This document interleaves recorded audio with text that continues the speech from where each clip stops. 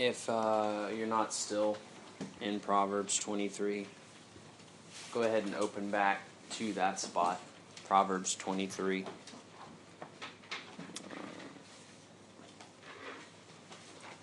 James was asking me beforehand, he was like, are you sure that's the only verse? I was like, yeah, I'm just going to read that, and then we're going to call it. I'm going to be done with the sermon. So that's not exactly what's going to happen this morning, but I will say this.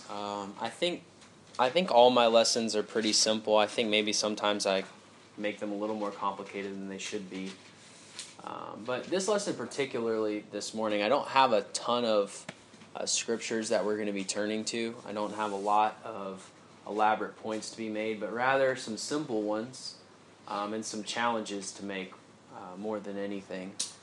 So with that, I just want to repeat what James read for us again, just so this short verse is fresh in our minds.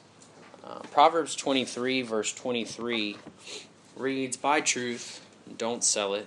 Buy wisdom, instruction, and understanding." I think it's a principle, or it's an idea that is easy to understand, right? It's easy for us to kind of wrap our heads around the idea of valuing truth, right? I think our pursuits in life generally kind of center around this, even if we're aware or not of it, right? We value relationships where there's honesty. We value employers that are straightforward with us. We like to know the terms and conditions of any kind of arrangement that we're in, right? If our lease has some hidden rules or bylaws in it, we don't appreciate that, right? We kind of understand this just in a practical way, whether or not we would express it this way or not. We kind of understand this to be true. In school, right, we're taught to know the right answer, right, to whatever question is given in whatever curriculum that we're studying. And so I think as we read this proverb, this one section of Proverbs, the big book here, of these kind of truisms, right? We think about this and we read, "Buy truth and do not sell it. Buy wisdom, instruction, and understanding." And so if we understand what Proverbs are, right? This is kind of these collected sayings of wisdom, these truisms that if we can kind of guide our life by these principles, we're going to be living in kind of, and I think the effort of Proverbs is to be living in a godly way in these truisms. And certainly I want to kind of explore what this is, not necessarily,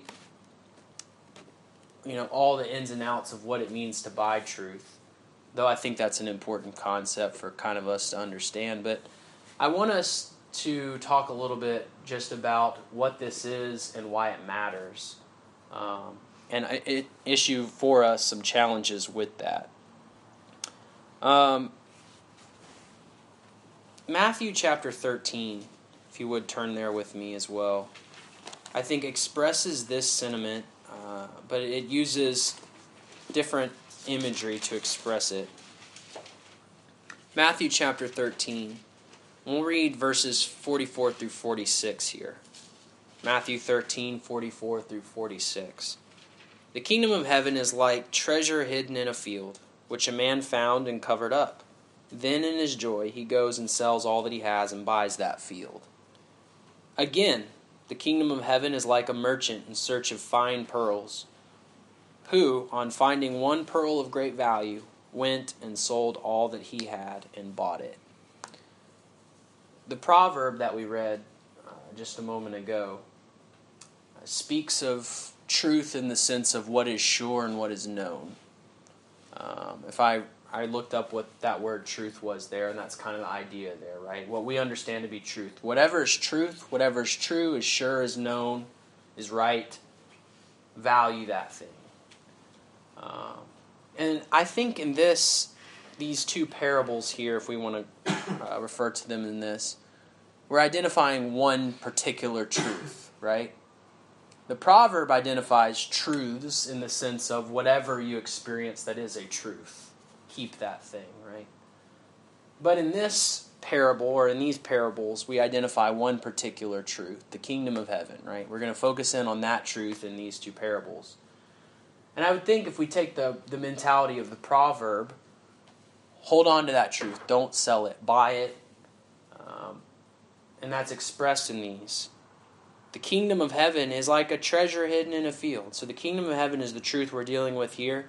A man finds and covers up, and then in his joy he goes and sells all that he has and buys that field. If we hold to kind of this mentality of this proverb, the kingdom of heaven is the truth observed in this.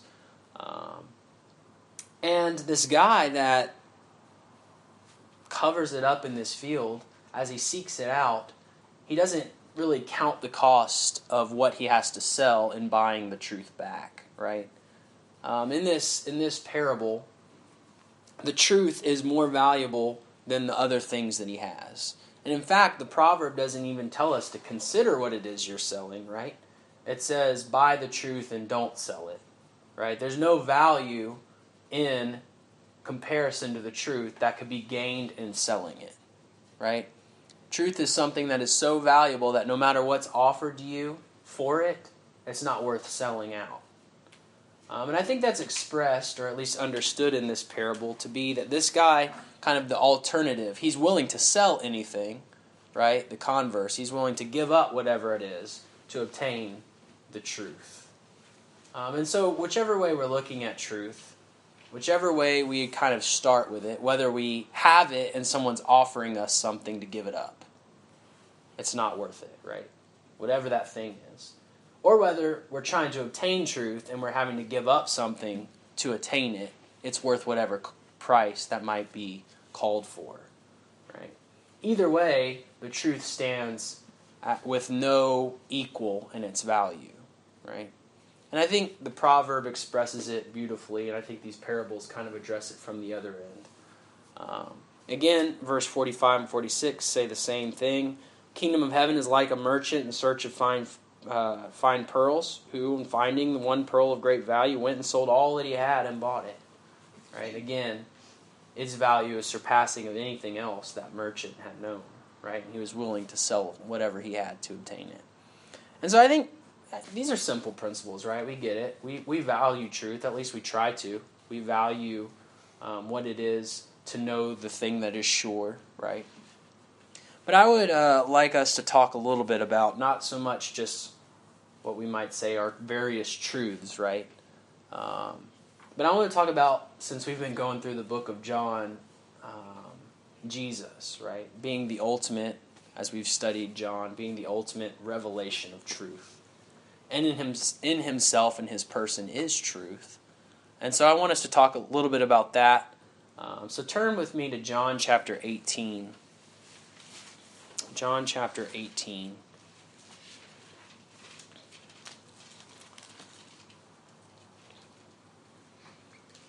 I was reminded of this question when we were studying it just a week ago or so. In John chapter 18, verse 38, we have Pilate's question there that I think is a fundamental and poignant question there. What is truth, right? What is truth? That's the kind of the question we have to ask that question in our life, right? What is truth? It's a fair question to ask when we take it for its face value, right? What is truth? It's an appropriate question to be asked. It's a necessary question to even be asked. And so as we ask ourselves maybe that question as far as we relate it to the proverb, right? Buy truth and sell it not, by wisdom and understanding, by wisdom, knowledge, and understanding. We have to ask ourselves, well, what is the truth I'm supposed to be buying? And certainly there's a lot of things I can point to. The parable talked about the kingdom of heaven being like that truth, right? But the one truth that I want to point to this morning is if we move back just a couple chapters to chapter 14. Richard referenced it. Certainly it's on our minds probably fairly consistently, especially as we consider John. The crux of the matter is this, in verse 6, Jesus said to him, I am the way, the truth, and the life. No one comes to the Father except through me. So if I was to pick one truth, and I mean that in the sense of like if I was just going to be able to in one shot point to the thing that I'm going to buy and not sell, I would say it's the person of Jesus, right? Even by his own claim, he is the truth, right? And pardon my expression this, but in the truest sense, in the most fulfilled sense, he is the truth. And so certainly while we understand that the proverb is expressing whatever is truth, right? Buy that, don't sell it. I would say the greatest sense in which that is true is with Jesus. we need to consider that Jesus has no equal. There is no thing that we could trade for Jesus that we would be missing out, right? That we would have gotten the lesser end of that trade if we were returning with Jesus. And so with that said, Jesus, of course, identifies himself as being the truth in verse 6 here. And so we kind of need to ask ourselves, what's it mean that if we're going to insert Jesus for this truth, right? What's it look like to sell him, right? Like if we take kind of this stance of the proverb, right? Whatever is true, hold on to that thing. I'm taking the essence of the proverb here. Whatever is true is we're holding on to that thing. We're not selling it out for something else, right? Before we can directly answer that question, I kind of want us to move to chapter 8 as well of John. We will get to that question, what is it like to sell Jesus for something? But before we get there, I want to look at John chapter 8. I think to see John 8 is to begin to see the value of truth as it relates to God, and particularly as Jesus claims to be the truth. In John chapter 8, let's look at verse 31 here. John 8:31 reads, "So Jesus said to the Jews who had believed in him, 'If you abide in my word, you are truly my disciples, and you will know the truth, and the truth will set you free.'" Right? Now, as Jesus speaks here, I understand him to speak somewhat accommodatively for his audience, right? Like, if you abide in the word, you're my disciples, and you will know the truth, and the truth will set you free. Well, ultimately, we can kind of see how circular that is, because he is the word and he is the truth, and if he abides in them, they will know that, right? And so we understand this to be, ultimately, if Jesus is, as John 14, as he claims, he is the truth, he's claiming that he can set free, right? That he has the ability to release, and as we understand Scripture to mean, release them from whatever's holding them back from God, right? Release them from their faults and their sins, and release them from whatever other things might be hindering them in that. He is able to set them free. And so I think we begin to, just in a couple verses here, because this isn't really the point of the lesson, to see the value of truth as it pertains to Jesus, right? Obviously, he's true, and that's valuable just in the sense of us valuing the right thing versus the wrong thing, the sure thing versus the unreliable thing. But it's certainly true as it relates to us, and it's important as it relates to us because this verse begins to tell us why it matters, right? There is some sense in the ability to be freed by the truth, right? And so I want us to begin to address kind of this question or this idea of selling Jesus for something else. And that's really, I think, where the challenge of this lesson comes out, because I think, or I at least hope most of us in this room, at least in principle, value the truth, right? We value the pursuit of truth, what is sure, what is right, what we can know. But I would also say that sometimes, though we value that, we don't really realize what it means to buy it versus selling it. I think, practically speaking, in a principled sort of, or in a principled way, I value the truth, right? Me personally, Josh, I value the truth. I value, and even as we made the connection, Jesus, I value Jesus. I see him as kind of the ultimate form or the perfect form or complete form of truth. But do I, from day to day, in more of an application sort of way, sell him off for something? I'm principled in that I think that I value him, but do my actions say that really I'm willing to sell him off for something else? And I think there's a couple ways that we can kind of examine that and see, am I really doing that? Look in Romans chapter 3. Romans chapter 3.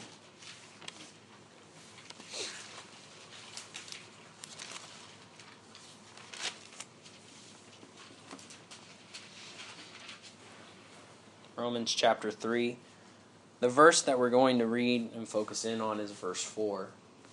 This is coming kind of in this greater conversation in Romans of, particularly as verse 1 of chapter 3 kind of starts to begin to question it, is it really an advantage for the Jew to have had the law given to them, right?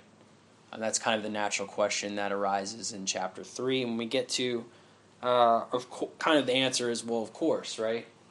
The Jews were entrusted with the oracles of God. That's something, right? But the next natural question that arises is, in verse 3, it says, well, what if some were unfaithful? Does their faithfulness nullify the faithfulness of God? And that leads us to verse 4. By no means, let God be true, though every one were a liar, as it is written, though you may be justified in your words and prevail when you are judged. I just wanted to focus in on this verse because I think this conceptually is useful when we're thinking about truth. And I understand kind of we're pulling this out of context a little bit here, but I think the concept is true. Isn't it so that we would all say, let God be true, even though every one of us a liar? Certainly, I think we understand that kind of conceptually. There is no falsehood or lies in God, right? That claim is made throughout the gospel, and I think all of us would see that as being true. There's no error in him. And so conceptually that is true, but what I wanted to bring out in this is this. The question is asked, what of the unfaithfulness of others? Does that nullify the faithfulness of God? The question right before this verse. And I want to use that to kind of springboard into this. If I've bought truth, if I've seen Jesus and his truth, and I say that's something that I value, right? And I'm going to hold on to that. But then the actions of other people or the example of other people cause me to waver in that truth, right? The unfaithfulness of others, as it puts it in this verse, and other places. There's certainly other places that we could turn to see this example. Is that going to cause me to say, as it were, God is a liar, this is not the true thing, and I'm willing to sell it out for something else? Certainly we can turn to other passages that give us this example of people falling away. Paul talks about how he prays constantly and even sheds tears over those who are leaving the truth. But did that cause Paul to sell the truth for something? And so I just say that to say, do our outside circumstances reflect our value of truth? Do the things that are going on around us diminish the true value of Jesus? I think that's something that we're challenged with, right? In my head and in my own little bubble, I might value something, but because my friends do or don't value it, or because my job do or doesn't value that thing, it can make me kind of change my stance. I remember when I was in school, elementary school, this was a long time ago, people started getting into Pokemon, right?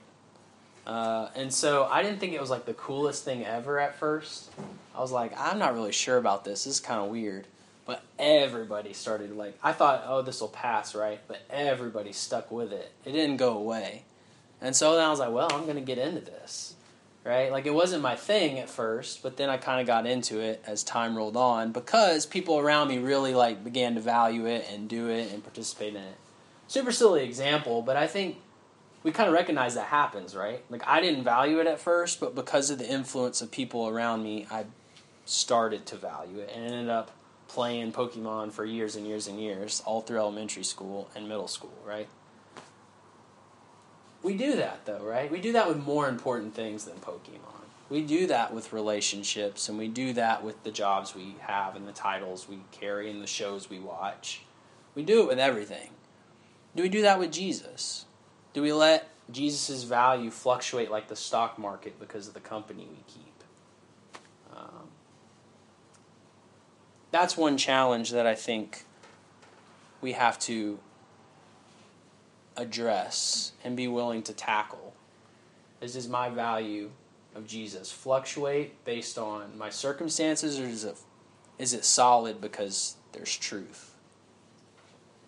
The next thing that I want to talk about, and again, is is in Romans, but it's in chapter 1 here. And I'm in verse 24 and 25. Therefore God gave them up in the lust of their hearts to impurity, to the dishonoring of their bodies among themselves, because they exchanged the truth about God for a lie, and worshipped and served the creature rather than the Creator, who is blessed forever. Amen. So, whoever is the object of these verses, right, has done something. Verse 24 tells us that on some level they had been given up to the lusts of their hearts and to impurity, to the dishonoring of their bodies among themselves. And then it goes on to say, and this is really what I want to get at, because they exchanged the truth about God for a lie, and worshipped and served the Creator rather than the creature rather than the Creator. And I just want to kind of hone in on that concept of they exchanged the truth of God for a lie. We won't get into all the context of Romans 1. Romans is certainly a complicated book. I don't pretend to even understand it all, but I can understand that, right? Something's going on here, and there was an exchange made. And it specifically points out that exchange is the truth for a lie, right?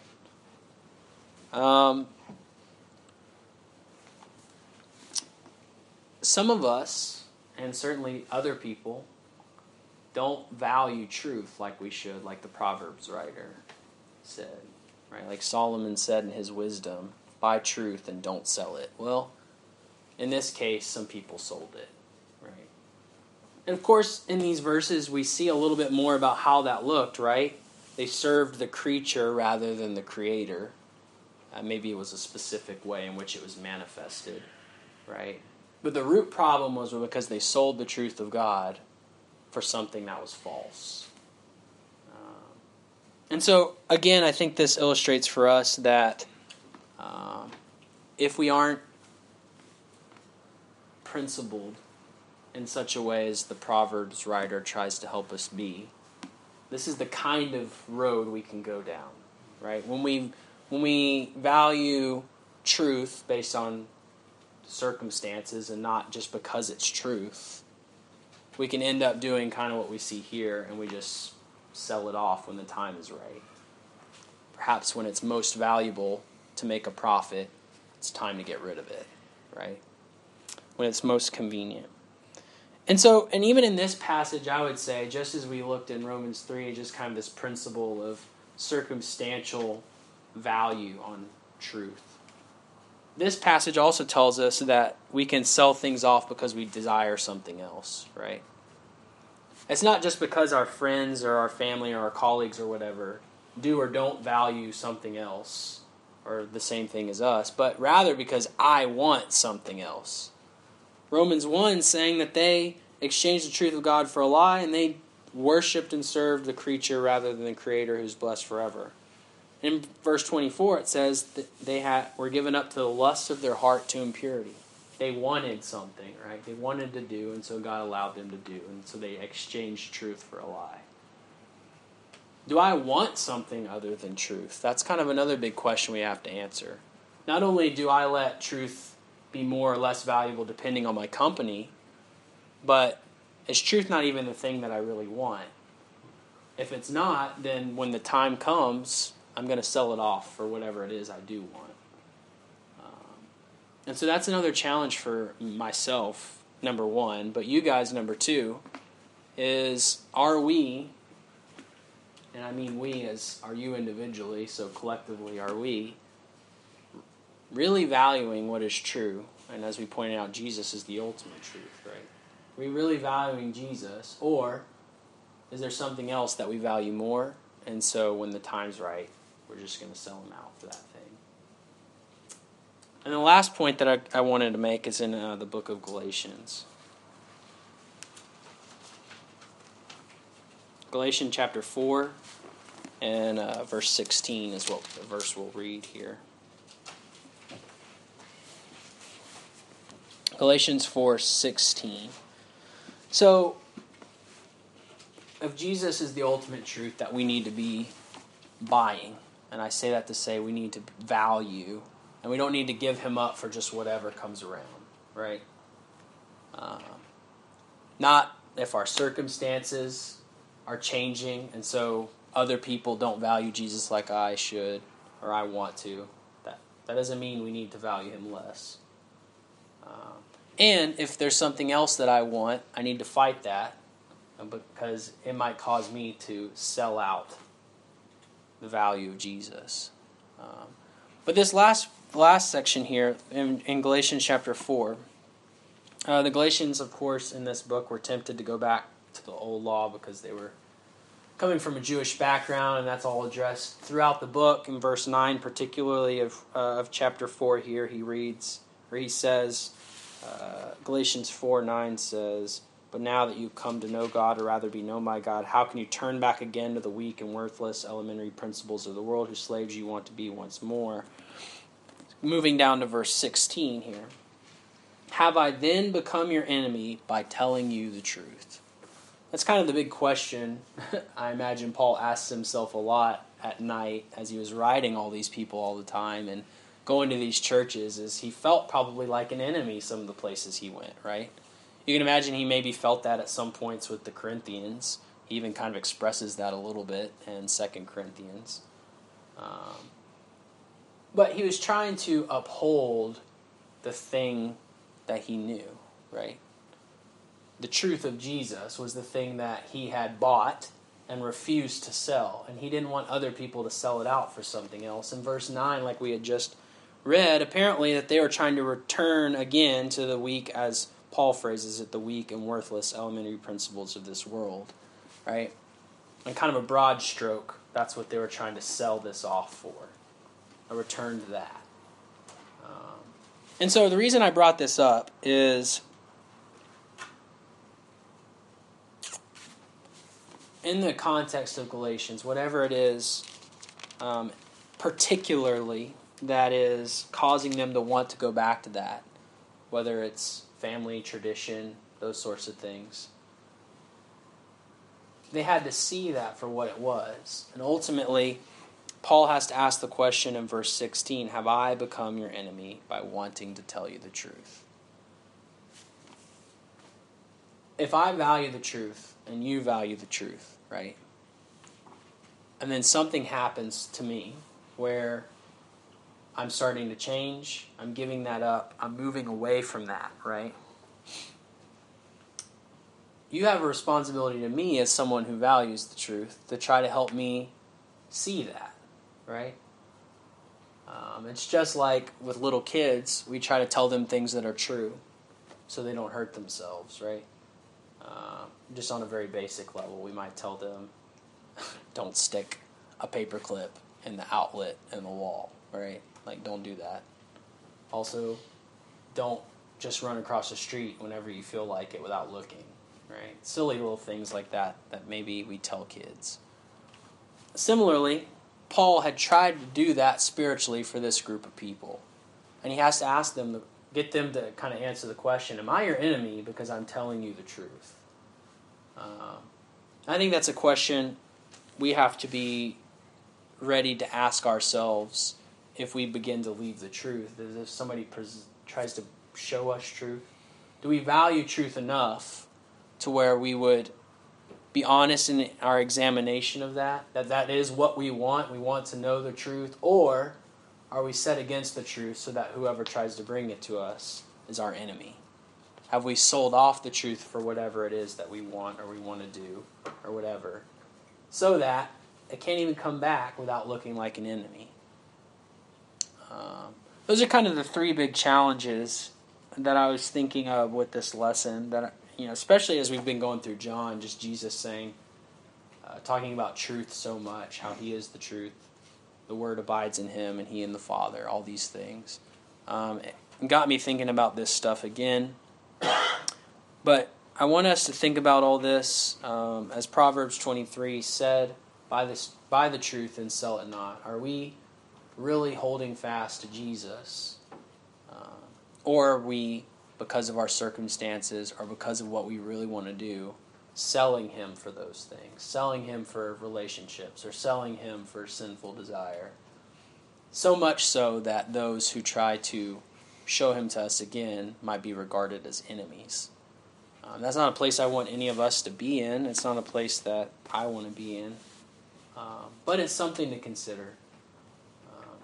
Obviously, there are a lot of truths we could talk about this morning that I think fit into what the proverb meant. There are a lot of various truths to even valuing Jesus, right? But on a broad level, broad stroke, do I value the things of God and do I value Jesus the way I ought to? That's not something I can answer for you. That's something you have to think about on your own and compare what you know and what you think to what God's telling you. But I'd encourage all of us to be honest in that examination and to really approach those challenges with an honest heart. Examine yourself when you're around other people. Do you feel more or less strongly about truth and holding on to that? Or would you be more tempted to sell it? And that's something we have to be honest with.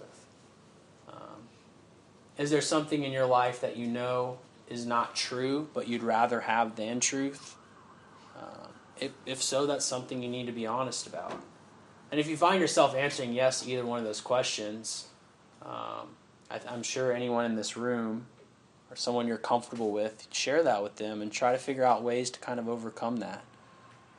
Prayer is certainly a good thing, and all of us here would be willing to pray for you if you find yourself in that situation. But we'd also be willing to do kind of whatever else you might request of us to help you through that. We're not here to make fun of you for that, and we're not here to revel in your weakness or your weak moment or whatever. We're here to just try to be honest and help each other. So if you find yourself in that position, seek out help. If you don't find yourself in that position, be thankful to God for that. Continue to grow and be strong, because there will be a time you do find yourself in that position. Satan's working to make that happen. So be thankful you're not there now, but be preparing for when that temptation comes. Well, I appreciate everybody paying attention this morning, and I thank you for being here.